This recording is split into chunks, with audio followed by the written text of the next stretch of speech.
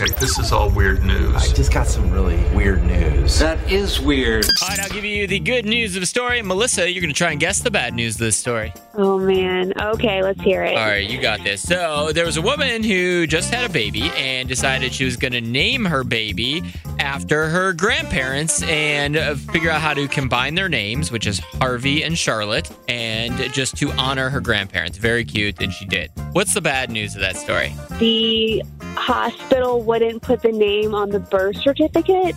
I'm looking to see if they denied the name or not. No, but it looks like they let it go through.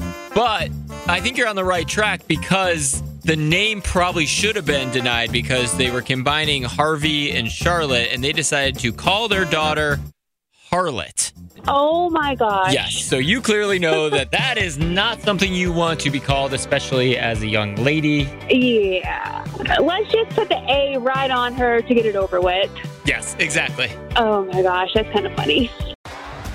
T-Mobile has invested billions to light up America's largest 5G network, from big cities to small towns, including right here in yours.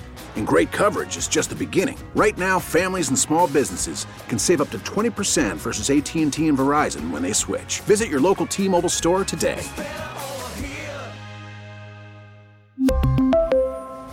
Plan savings with 3 lines of T-Mobile Essentials versus comparable available plans. Plan features and taxes and fees may vary.